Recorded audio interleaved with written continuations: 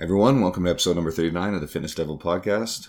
Today's guest is, I better pronounce it correctly this time, Josh Citron, as in Megatron. He's a good friend of ours. You're going to find out a lot more about him as you listen in. We talk about his identity, or lack thereof, projecting his identity as a vegan, and a lot of the aspects of veganism. For those who are not interested in veganism, stick with us. It's actually a really good conversation. We talk about his thoughts on categorizing BMI, its pitfalls. We talk about his love and time spent pro wrestling, and his work with Stronger You coaching clients. So stick around. This one's a really great one. Shut up and sit down.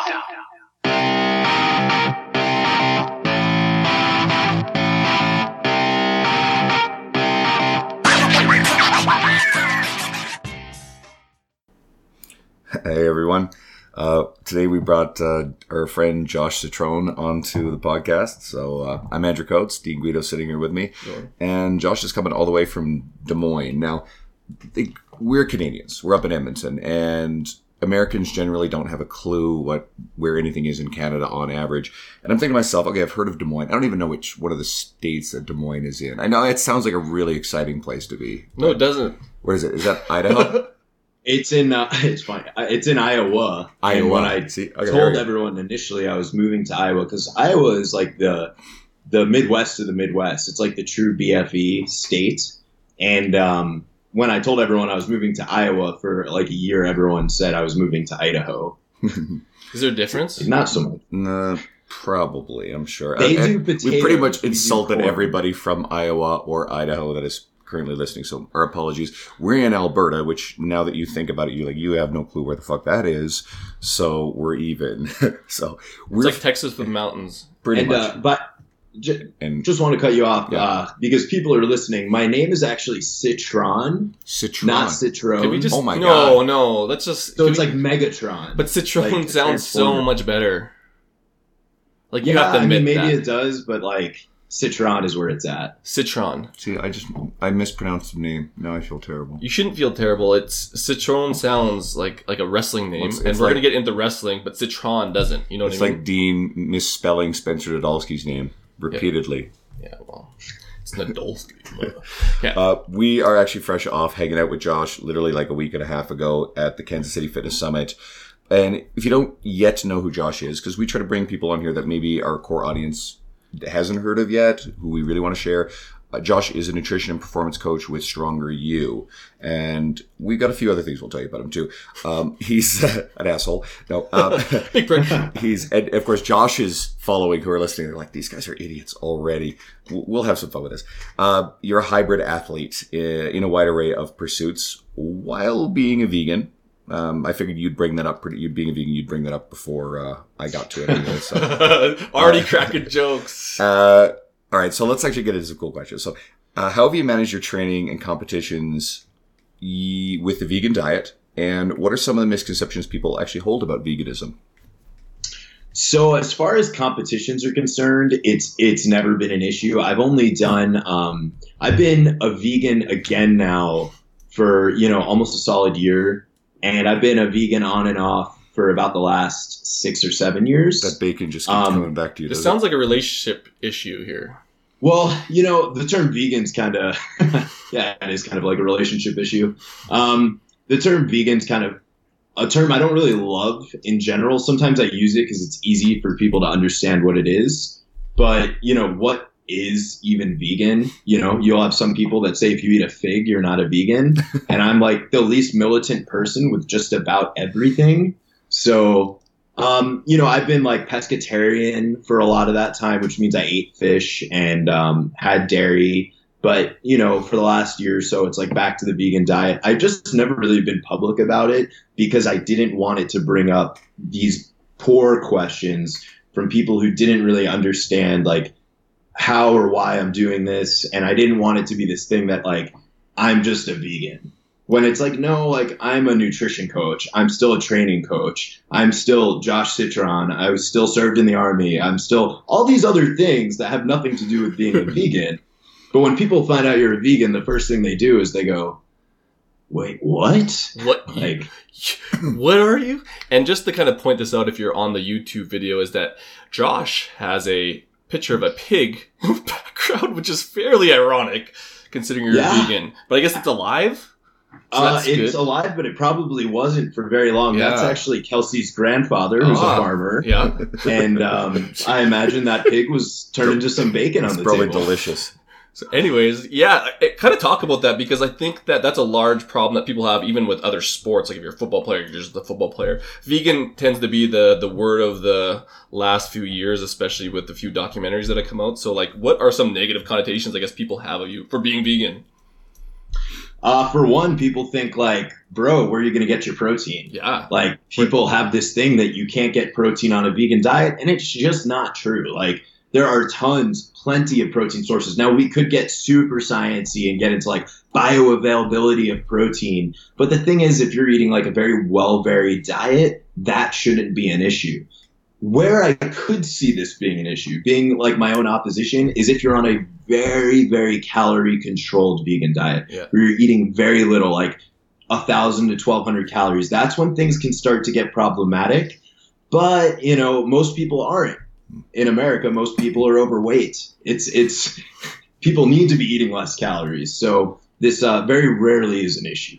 And I was going to say, what are some of your go-tos, just, I guess, for the people out there listening? Like, because honestly, that's my question usually. Not that I haven't looked into it, but like, what's your go-to protein vegan style? Yeah. Josh style. You know, it's crazy. I don't even have really like a go-to. I could pull up, obviously, MyFitnessPal and just tell you like on a regular basis the things I'm eating. But I guess like I get a fair amount of, once a day, usually some tofu or tempeh. I usually one scoop a day, I'll have a like rice and pea protein powder, legumes, tons of legumes, lentils, nuts and seeds, and then vegetables actually have a pretty decent chunk of protein. And I know people are like, well, no, they don't. Like a serving of green peas may have like 4 grams. But when you eat a shit ton of vegetables in a day, it truly adds up.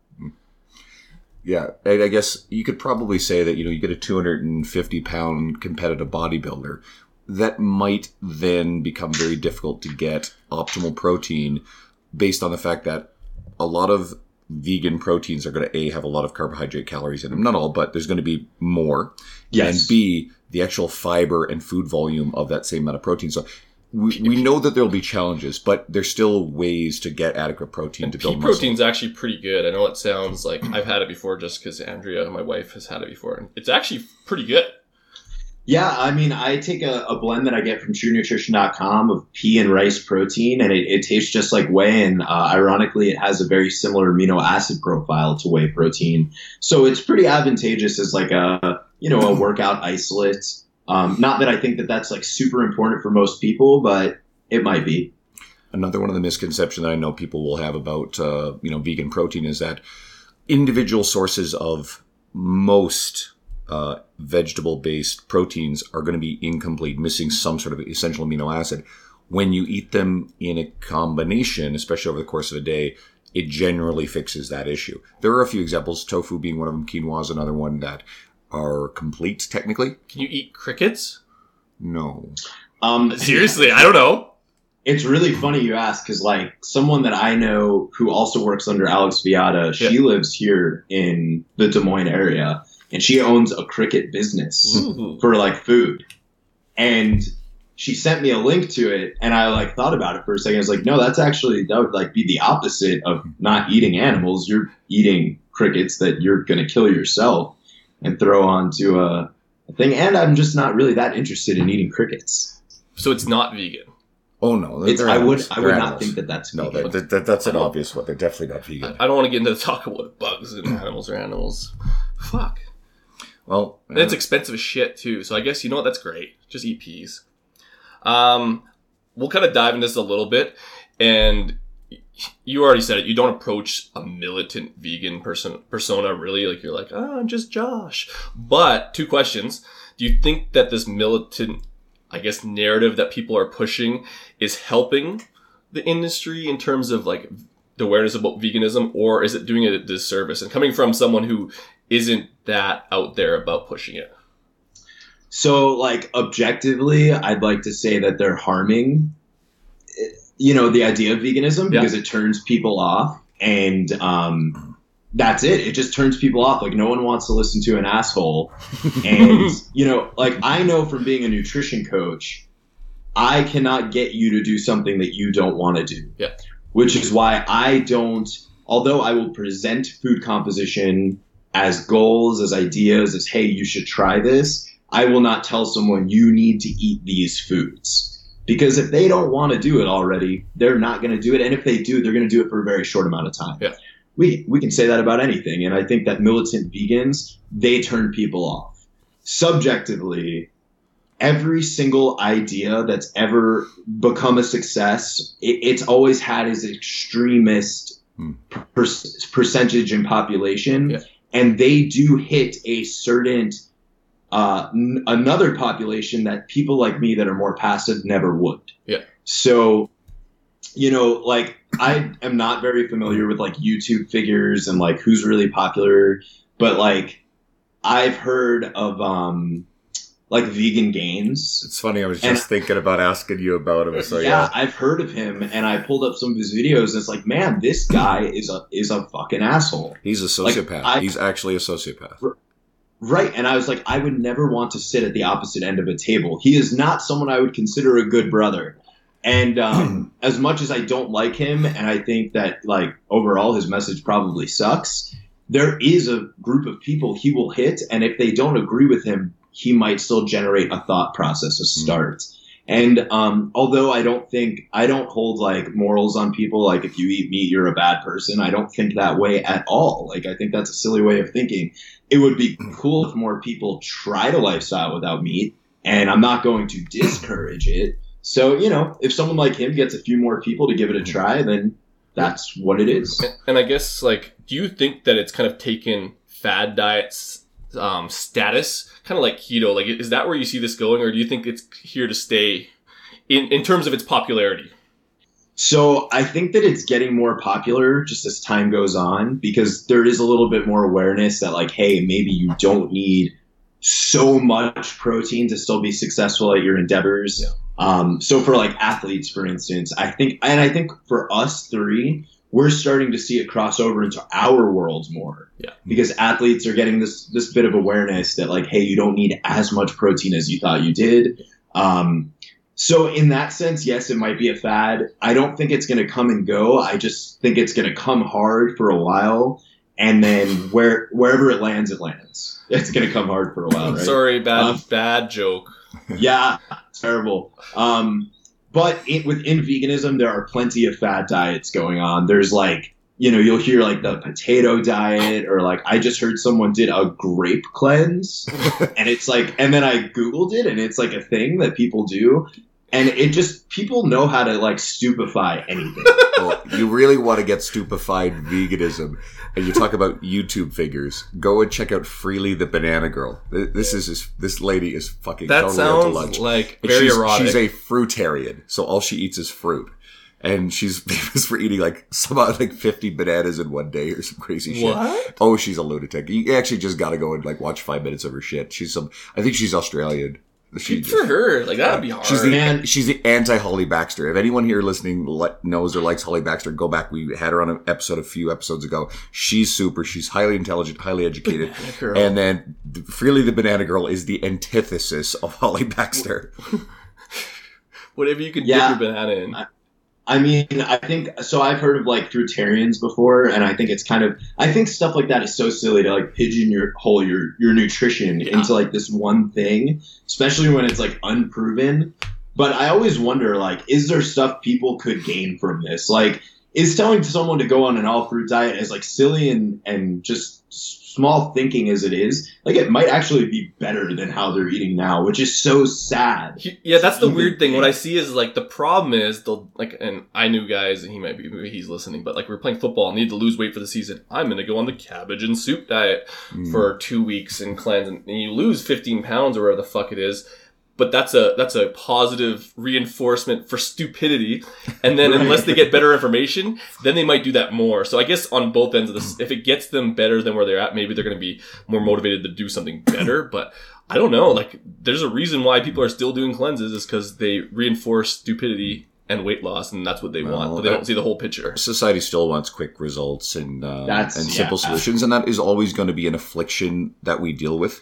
The hope, obviously, is by putting out good information. There are a lot of people who I know, interact with, work with, who are followers of the podcast, who were victims of that sort of mentality because that's the knowledge that they were presented with. And then after a while, they grew into being able to understand that wasn't how it worked, and they accepted the fact that they had to actually put in some dedicated effort. I guess we all go through that process, though. Like, I'm not even going to go over the shit I did in college.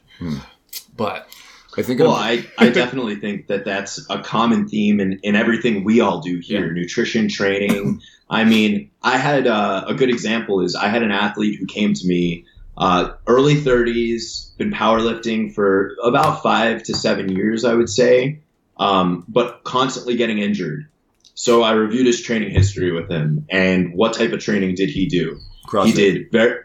He did very high intensity, high frequency training. You know, he's CrossFit. squatting, deadlifting, and bench pressing heavy 4 or 5 days a week. Yeah. Right. Dysfunctionally, So probably. I turned the script on him and I said, we're going to actually do something new. We're going to go like much lower intensity, much higher volume. We're going to drop the body part frequency a bit, and we're going to play this out and see how it goes. And, you know, he had a meet just 3 months after we started, which I had told him, I was like, we really need at least like 22, 24 weeks to develop strength and peak you, but like, we'll make this work. He goes into his meet. He actually gets a PR on his total. It wasn't much, but it was like a 20 to 40 pound PR. Pretty good. Which for someone like you, Dean, would probably be like amazing because you're an elite level, lifter. But you know what? He ended up canceling with me. He canceled with me and he said, you know, it just wasn't enough strength gain. And I said, you know what, man, you just went 3.5 months. You didn't get injured. You PR'd on the platform. What else could you be looking for? He went right back to his old style of training and he messed up his SI like 2 months later. Sidelined. And that's unfortunate. You will see stuff like that. And that's that correlation of like actually doing like something for long-term investment versus that short-term gain. And it's just a high risk scenario. And I think like for some people that may work, but it's funny, like even with people on diets, things just keep popping up that don't work, but they keep going back to it. And it just, I don't know. I guess that's the kind of thought process we're trying to, I guess, open up the page on here is there's a better way. It might not be as sexy, but it actually works long term. And I think that people don't want that message. But people who listen to this podcast want it, Andrew. That's the hope anyway. Well, cross our fingers. You can see us crossing fingers now. Like, you know, we may have absorbed somewhere along the way with some guest a legion of complete morons that are just like entertained by all this bullshit. They're like, fuck these guys. No, I think our average listener is more enlightened.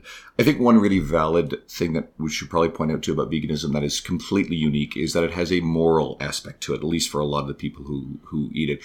And I think that is probably why it will have enduring appeal to a large group of people in a way that's something like there's no morality in keto, or if you can find some, then there's something strange going on in your brain, or intermittent fasting. But veganism, obviously, you know, like care and concern for animals, and a lot of, I think, the Milton stuff can come from that very positive place, even if it can at times have negative effects.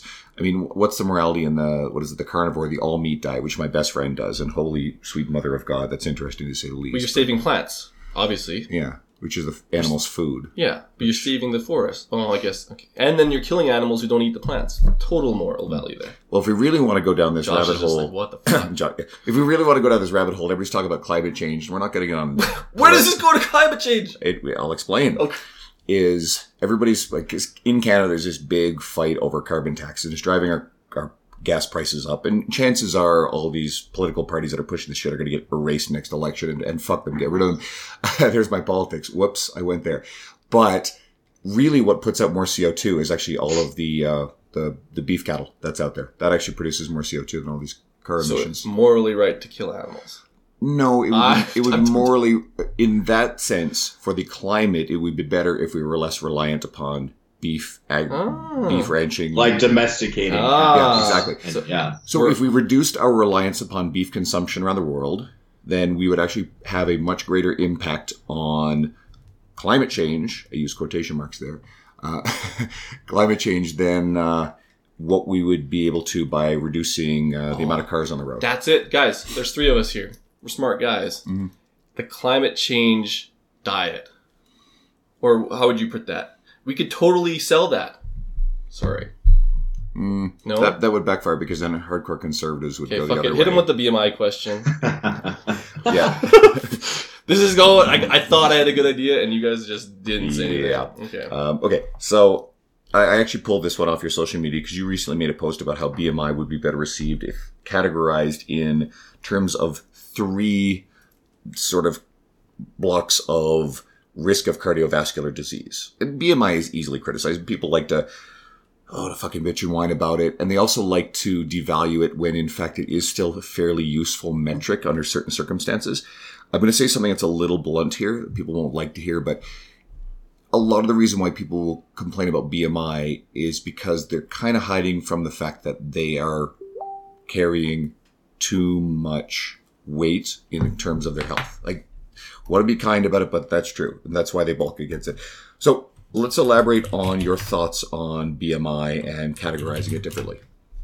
Yeah, so I actually don't remember exactly what I had said in the post in terms of my classifications, but I think it was something along the lines of maybe people would accept it better if it was like at risk for cardiovascular disease or at higher risk for cardiovascular disease, at lower risk for cardiovascular disease, rather than underweight, a proper weight or overweight / obese. Like you said, I think most people don't like BMI because most people try to avoid the inconvenient truth. And the inconvenient truth is like, you carry too much weight for your organs to properly handle for optimal health. And that is somewhat relative, but not nearly as much as people think when we're looking at mass populations. So I can use myself as an example. I am 5'7". I am currently 192 pounds. That places me, I believe, either overweight or obese. Many parts of the year, I'm in the obese category. And it's up to me to understand that even if my body fat percentage is 12% or less, it doesn't fucking matter. Yeah. Like, there is going to be a relative stressor put on my heart and other organs because I'm carrying around more weight. Now, is it better that I have some muscle and not as much fat? Absolutely. But with a lot of these individuals, what we have to come back to and remember is to get to that level of high muscle and at that low body fat, a lot of them are going to be using supplements that are harmful for the cardiovascular system and organs. Therefore, it's going to be a net negative.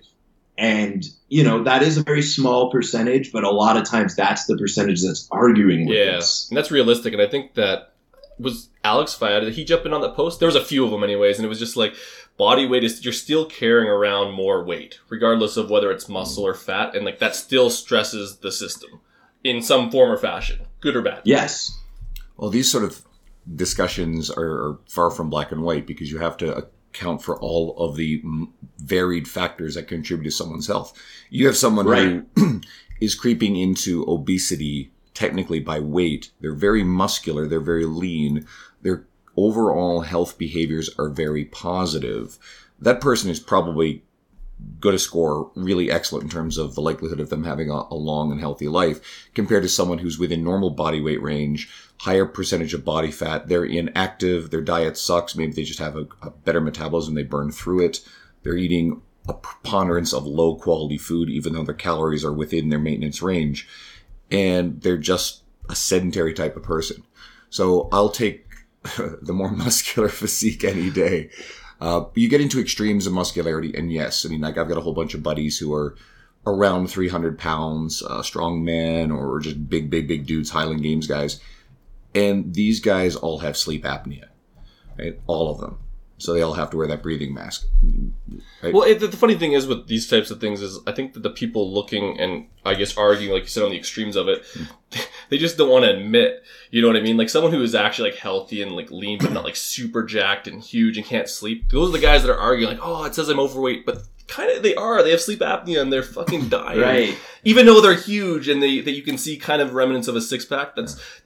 They're arguing the BMI for that one variable when really they know. They know that they're not in the best health.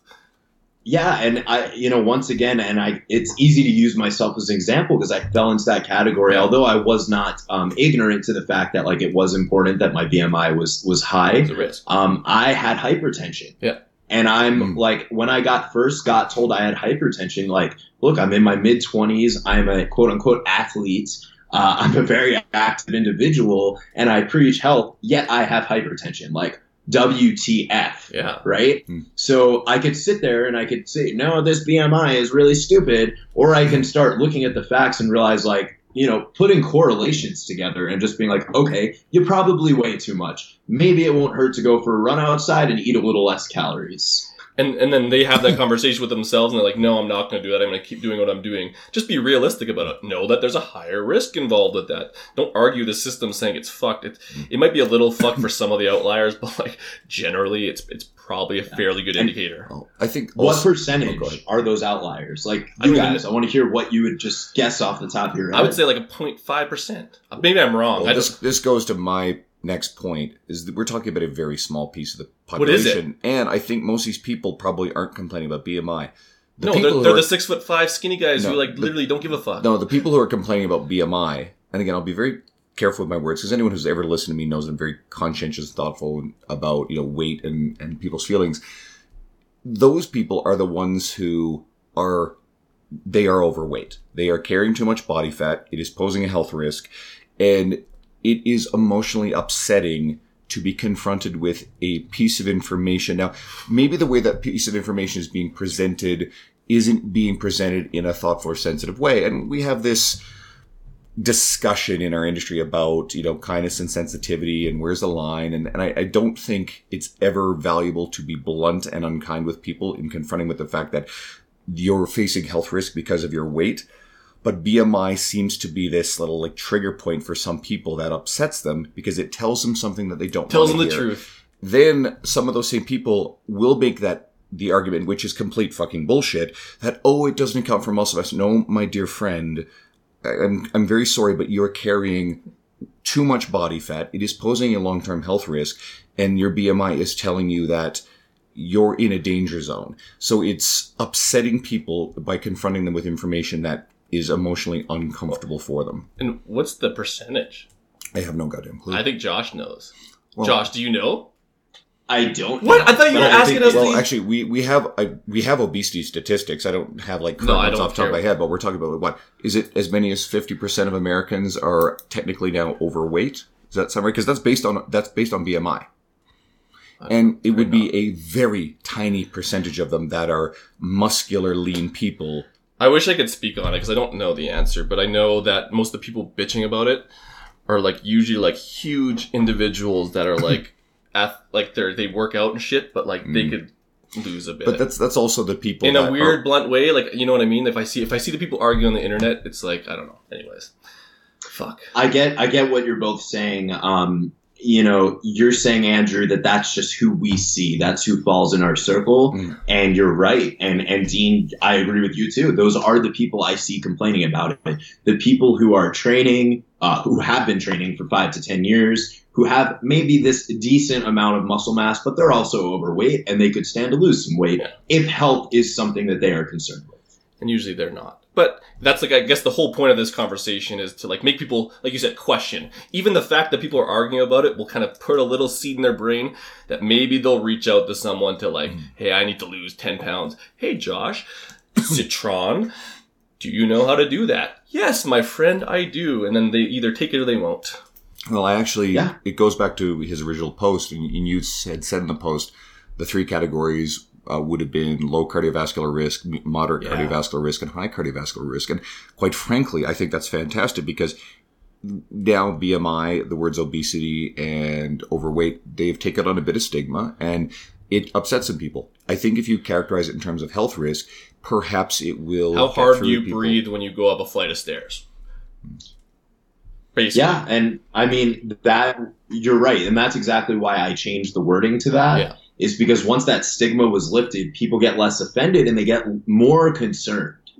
Oh, shit, I'm at high risk for cardiovascular disease. And maybe they'll start to try to understand why. Are there, and this is just based on your experience, because I know you deal with a lot of clients through Strong to You, are there any other trigger points that you've kind of had to reword to kind of make people at least buy into the fact that there might be some actual good information in some of the foundational terms that people get triggered by? Does that make sense? Because you've dealt with a lot of clients, and there's some things that are hot topics that you might need to reword. I think I would need to hear examples of the topics to give you examples of how I might need to reword them. Yeah. But I have learned in my career, one of the biggest lessons is that you've got to have different hats for different people. You just can't speak to everyone the same way.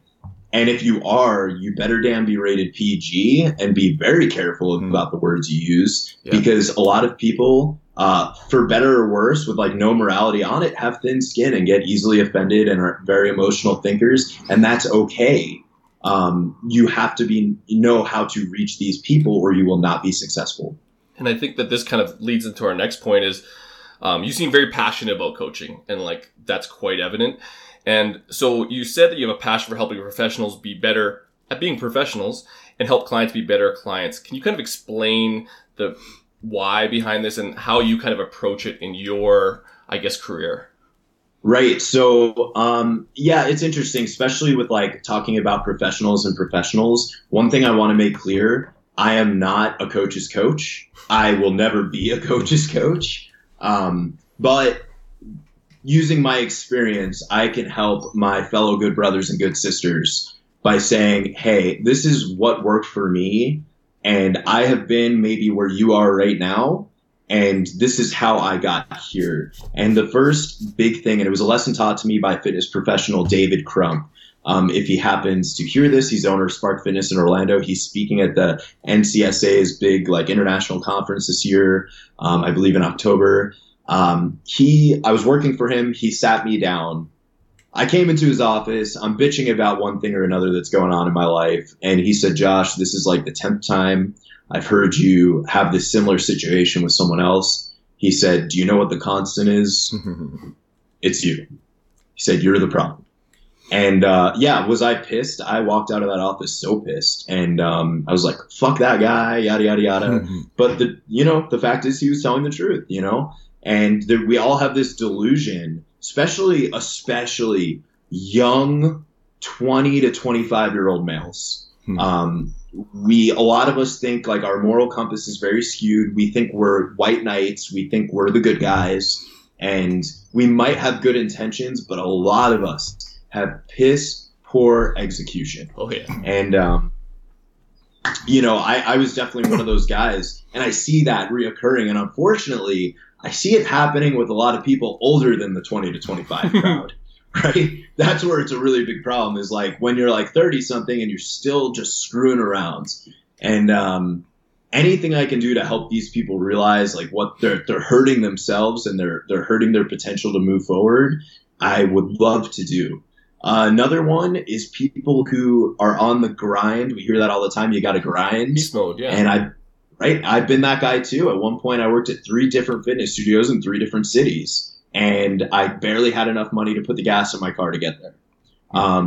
You've got to focus on what you're good at, put all your heart into that, but also make sure that you're taking care of yourself because, we talk about the whys, like why do you even work? Why are you doing what you do? I have a fiance that I love, dogs that I love, things that I love to do. And if I'm not making sure that those things are being taken care of, the rest of it's fucked. Like, end of story. I see this with my clients, and this is what I try to speak to my clients about being better clients, is figuring out who you actually are and do your goals fall in line with who you are? Because if not, when you get to that goal, you're going to realize all that time you spent getting to where you wanted to was time wasted, and you might not like the person you've become, or it has not solved the original problem. Well, and a lot of people, and I don't want to say I see this because a lot of people will kind of fall into that pattern of doing things that don't align with who they are, but they're unwilling to give up on that because they've invested this time chasing the wrong dream, and they'll just keep pushing forward. And I think that comes with I guess having that deeper conversation with yourself or talking to someone who can kind of talk you through that process. And I don't want to say that people should drop their dreams if it's the wrong, but I mean, you should take a real hard look and evaluate, are my efforts going towards the real end goal as opposed to wasting time here? Because it's going to hurt more if you switch later. And that's usually the truth. So what's another thing outside of training and nutrition that 100% could be applied to? Career, so, houses, chasing, relationships, cars, absolutely. And when I say career, I also mean, when I say career, I definitely mean education. Let's say it's someone who puts 2 years into medical school and the money involved with it, and then they hate it, but they go through it because of the bills. There's a concept in business. I have a Bachelor of Commerce degree, and it's called a sunk cost. Maybe a lot of people have heard it, maybe not, but we make decisions based on, and this is irrational, money that we've already put into something. Yeah. That money's, and that time, sunk cost refers to both, that's never coming back. None of that is. So we continue to pour more time and more money into something that doesn't make us happy, that is going to cost us more money in the end, because we have this idea that what we've already committed to it means that we have to continue. The actual correct road to take is to stop right in your tracks and say, I'm not going to go any further. I'm not going to commit any more time or money to this particular pursuit, whatever it is. And I'm going to go in a direction that makes me happy, or that's going to be more long-term viable. But that's the hard part. You got to figure out what that is. And usually people with their sunk costs intuitively know because they're stressed the fuck out, but they won't actually go unwrap that stuff of what that actually is. And I guess that does apply for relationships, career, fitness, nutrition. Fuck. What's your solution to that? Like because I know you deal with, we'll just stick with the nutrition realm and the fitness realm. How have you dealt with that? Because that's got to pop up a lot. It happens so often. And what I try to do is when I initially start with someone, I try to make sure that the goal, and it's funny because when you meet someone, you only know as much as you know right then and there. And people very rarely show you who they are in initial confrontation and initial conversation. So it usually takes me at the very least a few weeks to really know, does this person's goal actually match who they are? And if not, are they actually trying to become this person, and is it realistic? Because a lot of times we forget that, you are who you are, but it's not who you have to be for the rest of your life if you don't want it to be. So figuring all that out always takes minimum a few weeks. And if I think someone's just fucked, I'll tell them. I'll just tell them, hey, listen, we need to have a conversation, and it's going to be a hard conversation, and you're not going to like what I say, but it's 100% in your best interest. And something I try to just reassure my clients is that, I've been through this. Millions of other people have been through this. You're not alone, and it's not going to feel good, but I want you to tell me how you feel so we can talk about it more. And about half the time it works. About half the other time they want to keep pursuing their goal, which sucks because, eventually they come around. Well, it's like a lot of people that we deal with. They have to arrive at these things in their own time. And anyone listening who is struggling with anything, who is thinking about getting coached or trained or currently does, the things that work, or the coaches certainly that are listening to us because our fitness professional audience, people will be successful when they make decisions for themselves, when things are ultimately their choice. A really effective coach is going to help lead someone to that destination, but we as coaches do not work very well when we are telling people what they should do. They really do need to arrive at that point of their own decision. So what I like to do as a coach is, one, ask a lot of questions. And sometimes the questions might even be a misdirect question. I ask them a question about something which helps them arrive to a different conclusion, which is fucking awesome when that happens. Yeah, exactly. And then the other thing is giving people options. So sometimes rather than saying, hey, you got to do this, you could be like, hey, you can do this, or you can do this, or you can do this. And this kind of makes them feel like they're still in control, but you're giving them a suggestion without shoving it down their throat, without saying hey, this is what you're doing. This is what I think you should do. You're saying, hey, there's these few other things you can try, and kind of lay it out for them and let them come to the decision to give it a try. And when they will, I can use my fiance for an example. She doesn't like lifting weights, and I've tried to get her to the gym a few times. it's never turned out well. But when she comes to me eventually and says like, hey, maybe coming to you to the gym is a good idea. Well, bam, we've got a winner. Like now it might actually happen. Absolutely. You can listen to this podcast today. You could go work out on your own, or you can go for a bike with me. And each one of those is going to give her one of those options. Yeah. We wanted to ask Josh about pro wrestling, his love for pro wrestling. And we've had some guests on here that have a passion for that. Dean Somerset has a actual belt that he had made that's like WWE style that's in his Basement of Champions, and he'll bring it into the gym and let his clients have it on days I think where they like do personal bests and shit like that. So he's a total geek when it comes to wrestling. So you actually spent some time performing as a wrestler as well. Now that life, that's pretty far from glamorous at times, especially on the local circuit. Could you explain some of the physical and mental rigors of that life? Hidden dangers. Let me finish my fucking question. Jeez. And why someone like yourself loves doing it anyway. Yeah, well, we'll start with that. Like the reason why wrestling, I just came to this conclusion like a month ago. I was watching a movie called, what was it called? It was with Sean William Scott and Paul Rudd. Oh, what the hell was that? They're like, not tutors. They're like, I don't know what they are, but they're like watching after these kids, and one of the kids LARPs. Do you guys know what LARPing is? I know. Fuck it. Is this grown-ups? Online shit. Online video. No, it's not grown-ups. I know which one you're talking about. They were LARPing, and it was like... Yeah. So LARPing, for those of you that don't know, is when you like go out in a field and dress up like a knight. Oh, right. And you pretend to fight. And when I was in the Army, there was a guy in my unit who LARPed, and I thought it was the craziest shit. I was like, you are weird.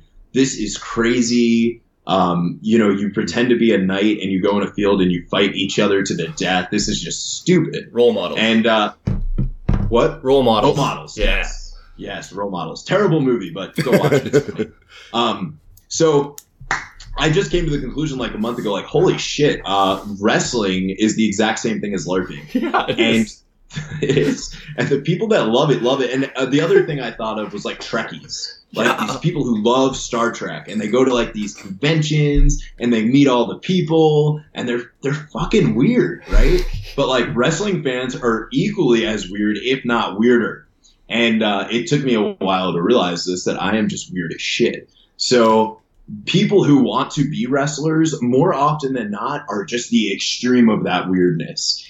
I guarantee you guys, you ask anyone who's a big wrestling fan, like Dean, I bet if we said to Dean, like, hey, did you ever consider becoming a professional wrestler? The answer would be yes. Yeah, and yes. A lot of them will say, I've even thought about it recently, but like, I'm too old or this or that. I hear it all the time. Wrestling fans are just the extreme. It's this fake world. It's really just like anything else, like a good story, a good book, a good speech. It's good versus evil. There's always some stupid plot. And it's more about playing into the crowd than the actual moves itself, right? It's about selling, pulling the people in, getting them invested into the story. And wrestling is the furthest thing from glamorous, which, much like anything else, people tend to put up these fronts that, they're doing well. They're these wildly successful professional wrestlers. Meanwhile, you're like, going from high school gymnasium to high school gymnasium, sometimes not even being paid, sometimes worse, getting paid like $10, which is like, fuck you. Let me go put gas in my car to get to the next town. And it hurts. It's extremely painful. It's there's no other way to like around it. Like you're beating the shit out of each other for the audience's fun. And, of course, there's like ways where you try to make it not hurt as much, but the ring is made from, you've got a mat, you've got a bunch of plywood, and you've got some canvas on top of it. Taking a basic back bump, which is like the most basic shit you could do, it's like going in a gym and doing a bench press. It's what you learn like the first thing in the ring. That is the most painful thing on the planet. Like it hurts. I've got a couple of buddies who are just super passionate about it that either are still or used to do this wrestling stuff. And one guy had dreams of making the WWE. And of course, he obviously had Dwayne "The Rock" Johnson, who's the biggest thing in Hollywood right now, is a success largely coming out of that. But you could also watch a movie like The Wrestler and see some of the shit that he's talking see about. the real shit. I don't know if anybody's seen that, or if you haven't, actually go see it. It's a really good movie. Mickey Rourke's really great in it. He is, and that movie was one of the main reasons why I actually got out of wrestling. Was because I did not. That story of The Wrestler, every time I would wrestle at a show that had any reputable names on it, we would have 1 to 5 of those guys on that show. And they were going through all of that shit. Yeah. Because they never let go of that. Because it was the one thing they kind of had. It was like their mistress. And I told myself, hey, Josh, even if you ever did get to the WWE, unless you had the smartest exit plan on the planet, this is what you would become. And that is scary as shit. And then if you really want to take this to a nasty place, and if anyone knows anything about wrestling, just look at the graveyard of former famous pro wrestlers who died far before their time. Yeah. You could come up with a lot of names on that list, a lot of guys. And we know also, too, or at least in anyone who pays attention to stuff, there's a lot of alcohol. There's a lot of abuse of your body, as you alluded to, which leads to painkillers, taking a lot of drugs. There is a lot of steroid use in that world. At least there used to be, and there probably still is, which you combine that with recreational drug use, cocaine use, lots of alcohol, painkillers. That stuff is going to add up to shortening your lifespan. Have you seen the Jake the Snake documentary? I think it's like reinventing Jake the Snake. No, I haven't seen it. So it's on Netflix, and it basically goes to how Jake the Snake basically just plummeted. Alcoholism, all sorts of shit. Body's fucking broken, and he goes to Diamond Dallas Page's his like retreat, and then he takes him under his wing, and then just shows like that he literally like mentors like 5 previously addicted wrestlers and kind of builds them back up, and it kind of goes into the history of similar things that the wrestler was about, and just kind of goes into all their backstories and like how hard it is to climb out of that hole when you still have the dream of being a wrestler, even though you physically can't, and like you're fucked up and there's no opportunities. That's a hard pill to swallow, and I think that's the biggest thing that you see with ex-athletes is that idea that there has to be something else. You know, the first person to really open up my mind to that thought process, I'm going to probably jack up his name, is Jay Nira, the Canadian powerlifter. And I was listening to an interview with him, and it might have been like before or after his injury, I can't really remember. And they said something about him being a powerlifter, and he kind of like stopped and he was like, well, I'm not a powerlifter. He's like, I'm an athlete who happens to be powerlifting. And they were like, asked him to dive deeper into that, and he explained, he said, one day I'm not going to be able to be a powerlifter anymore. And he said, if I define myself as a powerlifter, you know, basically what he said is that's going to lead to a very shitty future when I can't do this anymore. And I have that kind of mentality with everything. Like, don't let one activity or thing define you, because what happens the day you cannot, you know, you can no longer do that. Well, I think that we had similar stories. Like mine was football, but I did that same shit. It's just like when you define your life by a certain, I guess, image, and like I didn't get drafted, so it was pretty cut and dry. Like, you're done. I played out my college years, but like, what do you do after? I was like, I'm gonna do powerlifting. Then I was a powerlifter, and then I realized you're just chasing the same shit. You gotta not redefine yourself, but find something else. And I guess it goes down to that why, but that whole ability of creating a personality based on a very weak pillar, such as a sport, which if you get injured, you're out of, is a very poor strategy for, I guess, long-term happiness. Yeah, but I think a lot of people, that's the only way they personally feel they can make themselves feel significant.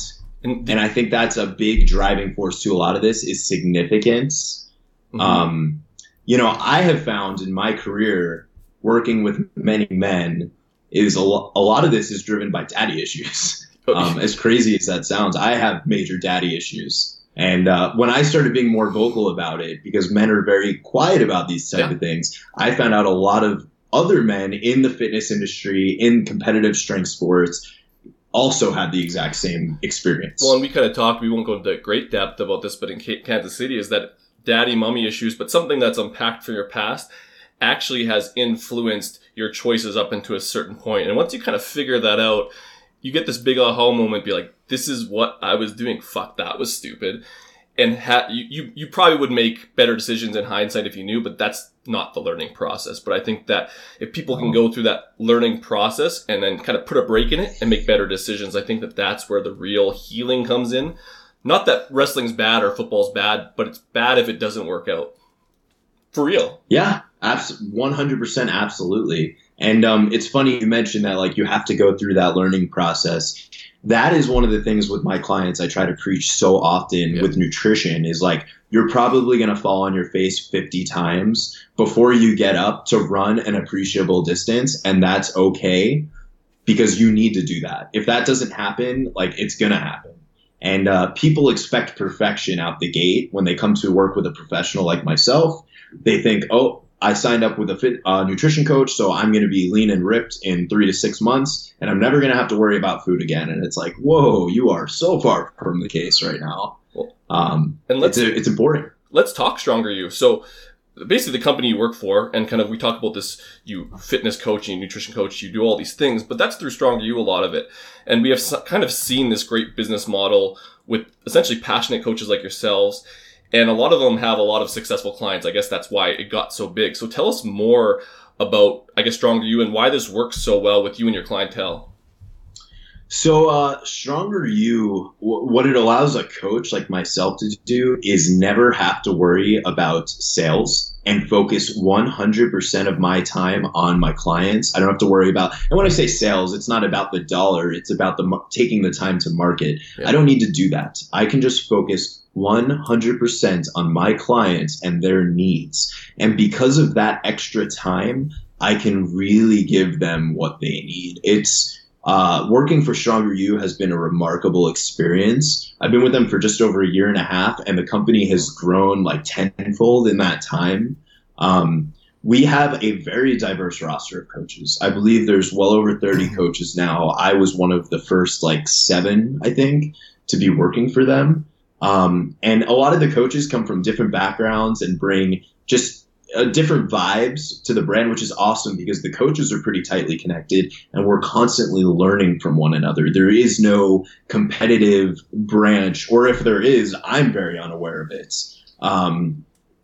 So we're all consistently growing as professionals. And I think that is so, so important. Like, one of the things that I think is just crushing the industry is people actually think that we're true competitors when we're not.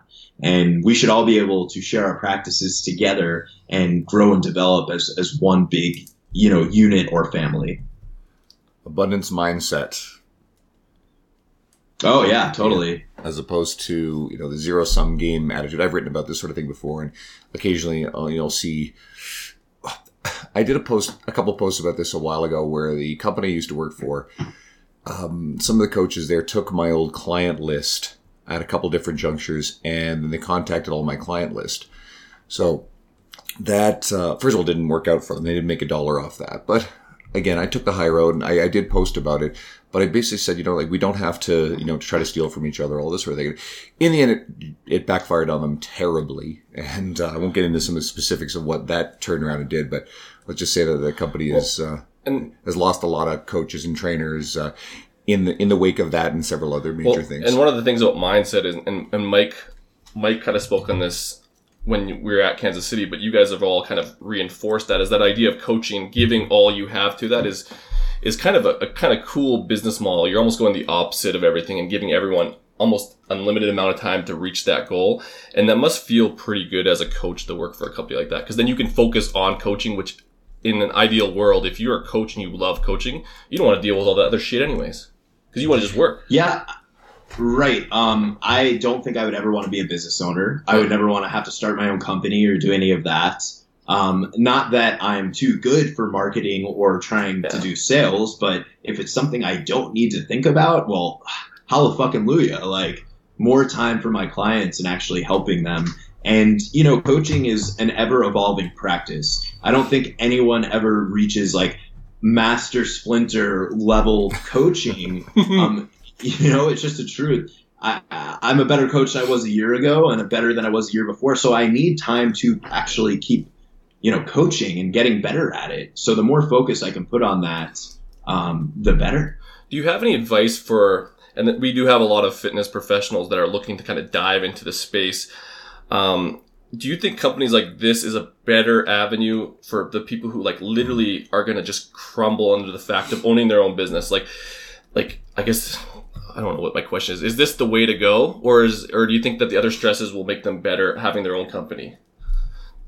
I definitely don't think you can start, like, especially if you're new to the game, let's say, you can't, who are you to start a company? Like, where's your company going to go if you have zero experience? But at the same time, trying to work for a reputable brand might be hard if you have no experience at all. Yeah. So my best advice, because very few people are coming like right out of high school or college and they're like, bam, I'm going to be a nutrition or a training coach, is keep doing what you're doing. Start doing that stuff on a smaller scale or interning. And interning is a great thing to do, especially in the training world. I've interned under many people, and I think it's definitely the way to go. Do that part-time until eventually you can make it a full-time thing. And then working for a bigger brand, working under a better coach, there's always someone better than you could be learning from. End of story.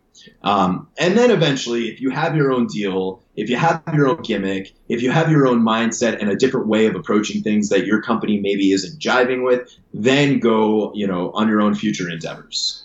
I think that's good advice too. Just because, like you said, a lot of people come in and they just want it all right away, and that goes back to that quick fix mentality. And that for all of us, it takes a long time to like grind it out and figure it out. And there's very few overnight successes that jump right into the industry, and that's that extremism part of it. And that's not a good goal to have if you're looking for long-term success.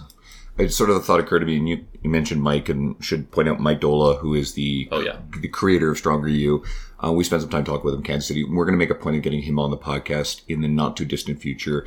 We've also had Nick Sorrell, who's one of the coaches, and Robbie Farlow is still with you guys as well, right? Robbie Farlow's still in. Yes, Stronger? I actually just spoke to him yesterday. Yeah, so Robbie's great. I love the guy to death. And so Robbie and Nick, you're actually the third Stronger You coach that has actually guested on our podcast. Accidentally. So, yeah, and it's organic. I kind of met you guys all sort of through the same sort of network where I met you guys first last year, all three of you, at the Kansas City Fitness Summit. But if anyone's interested who is especially a fan of what Josh is doing in the Stronger You brand, we've got these 2 episodes that we previously did. Pivot here. We mentioned earlier about not being competitive. Funny enough, Mike Isertel, who is one of the creators of Renaissance Periodization, actually mentioned Mike and Stronger You in a very kind light in our last episode. So if you're listening now, last week's episode is Mike Isertel, Spencer Nadolski, and Brian Cron. But it came up in there how Mike doesn't view you guys as competition. He would be thrilled to see people go to you. He explicitly said Dr. Oz and the charlatans and the people who are perpetuating bullshit as the competition. He sees all of us as being part of the same mission. He said that he would send his parents to Mike. He did say that, right? So it's funny. That's what I use as a measuring stick. Is I would not let you train someone if I would not let you train my mother. That's actually the best measuring stick you could probably use. That's a good one. I'll remember that. Now, good moral value to live. Sure. Would you put your parents on veganism? Yeah, nice. I actually would, because it would be a net positive for their life and their health for them. Good answer. Good answer. All right, so we've got a couple. No, last week we didn't actually for book recommendations because we had the roundtable. So, yeah, it's been a few weeks. So, do you have a book recommendation that has been influential to you personally or professionally to share? Yes, I actually have a list. So let me pull that up. But I will specifically name, the one that I think most people wouldn't read. Sure, go for it. You can say your list. So just give me 1 second because I'll jack up the name of this one. I love the fact he has a list. This is Andrew likes you now. He prepared. No, he prepared. For this. I have a list. So the number one book, pulling it up. The title is "No is a 4-letter word." Loading. No is a 4-letter word. How I failed spelling but succeeded in life, by author Chris Jericho, professional wrestler, lead singer of Fozzy, movie star, and TV show star. God. So, hey, he's been on Dancing with the Stars, man. That's a big deal. What was his move again? His move was the fucking... What was the his Walls move? of Jericho. Yeah. Now, this is why I like this book. he has rules that he basically lives by and that he feels have made him successful. And he breaks them down by song titles, by movie stars or roles in movies. And for anyone who digs pop culture, it's like really easy to just read the rule and then just laugh out loud because you know exactly what he's talking about. And he actually is an extremely successful individual in a few different areas. So it's interesting to hear his take. Now, I usually don't recommend audiobooks, but he narrates his own audiobook. Sweet. Which, like, you know, if you're going to do it yourself. So I totally dig that. So I do recommend you buy his audiobook. I might do that because I consume most everything. Does he do like audio wrestling stuff? Like he's like, "Hey, brother." Does he like talk in wrestling in his voice? Every single wrestler does a little bit of wrestling stuff in just about everything they do. I have to say that being a professional wrestler carried over to a lot of the successes in my career here. So I definitely do not regret the time being a professional wrestler. That actually explains why you talk the way you do. In a positive way, because you've done it in front of crowds with the character. This is great. Yeah. I mean, so I've mentioned to both of you guys, my favorite aspect of my job is doing seminars. Yeah. And for Stronger You, that is like, other than being a coach, my primary role is I host most of the seminars. And speaking in front of large audiences, I love because it's like putting on a show. I've said it many times. People say, well, what do you want to talk about? I say, hey, we could talk about dog shit. I don't care. I will get them interested, especially in person. It's a little harder when it's like just audio or, you know, it's typing on a computer. Oh my gosh, it can get very hard to get your message across. But in person, making eye contact, selling yourself, just being a little bit more of a hyped version of yourself, it just goes over huge. And it all comes down to confidence. Do you come out with ring music to your seminars? I should. Yeah, like I just gave you that. You totally should. You know, I talked to Tim Arndt. I'm probably mispronouncing No, his that's right. name. Yeah, no, Tim. That's right. You got it Yes. right. Yep. So the last conversation him and I have, he wants me to come speak at his summit next April, I believe. Yeah. And, I told him that to talk to you about that because Tim's a friend and I was there in Spokane and I'll plug it again. The Inland Empire Fitness Conference is what it's called. And he did a really great job with it. It's the second year he just did it. And it's my intent to go next year, assuming that everything lines up. Featuring Josh Citron. How does it go? Now that you've said that, my idea, because the topic he wants me talking about is how professional wrestling made me a better fitness professional. Yeah, and I don't want to give away that talk now because I can do the whole thing just by talking. He's been preparing your whole life for it. But I am going to come out to theme music. And you need to be wearing trunks. I'm going to let you announce. Wearing trunks. I'll do that. Yeah. You know, if you guys follow me on Instagram, you know I don't mind standing up in my underwear. I do it all the time. That would be fucking sick. All right. Now I'm pumped. More books on the list. Anything else? You get one more. You only get one. If you're going to pick one other one. Whatever. List them off. Your favorite. It just has to be your favorite. Man's Search for Meaning. Nice. Okay, you know what? That one's come up before because Mark Fisher talks about that one. For a guy who pretty much has read everything that has ever been written in the history of humankind, which is a bit of exaggeration, Mark really picks that book as his favorite and most influential. So it's still on my list. I haven't gotten around to it yet, but I really should move it up. So I hear it's Viktor Frankl is the author. Right. Yes, Viktor Frankl. Let's give you where do people find you? How can people get a hold and consume everything you, and how do they go about understanding what you come from? So you can find me on Facebook, you know, the facebook.com/josh.citron.50. I don't know why it's 50, but 50. Instagram name is Josh Stronger You. Too easy. If you want to talk to me, just reach out. I have people send me messages via Instagram and Facebook all the time that I've never met, which end up being some stellar conversations. And I love to talk. So all you have to do is reach out and I'm going to talk your ear off. But, you know, that's how you get to know me is by following me and asking me questions. Well, this is why we brought you on, you know. You have big personality, a lot of good information. So thanks for coming in. We really appreciate it. Sleeveless t-shirt. And then I guess If you enjoyed this, you're one of Josh's listeners, or if you're one of our regulars, hit us up with a 5-star review. We really appreciate any reviews that come our way because it puts us in front of more people. So that's just us asking you to pump the shit out of this thing and just see where it goes. And as I alluded to earlier, and this is something I feel like a lot of our listeners do, is we have, this is episode number 39, so we're really stacking them up now. Instead of thinking, I got to go listen to all these, pick one that you find you'd be interested in. So again, Nick Sorrell or Robbie Farlow have both done podcasts with us. The last one we just did, this roundtable with the 3 guests, is really funny and really entertaining. You could go pick someone like, who's an example? Sohee Lee. It's our top downloaded episode, 7,500 downloads and climbing. Get it and share it. Yeah. Share it with someone that you think would be really interested in. Help some meatheads from Edmonton out. But other than that, man, take it easy. Thanks, Josh. Hey. Shut up and sit down.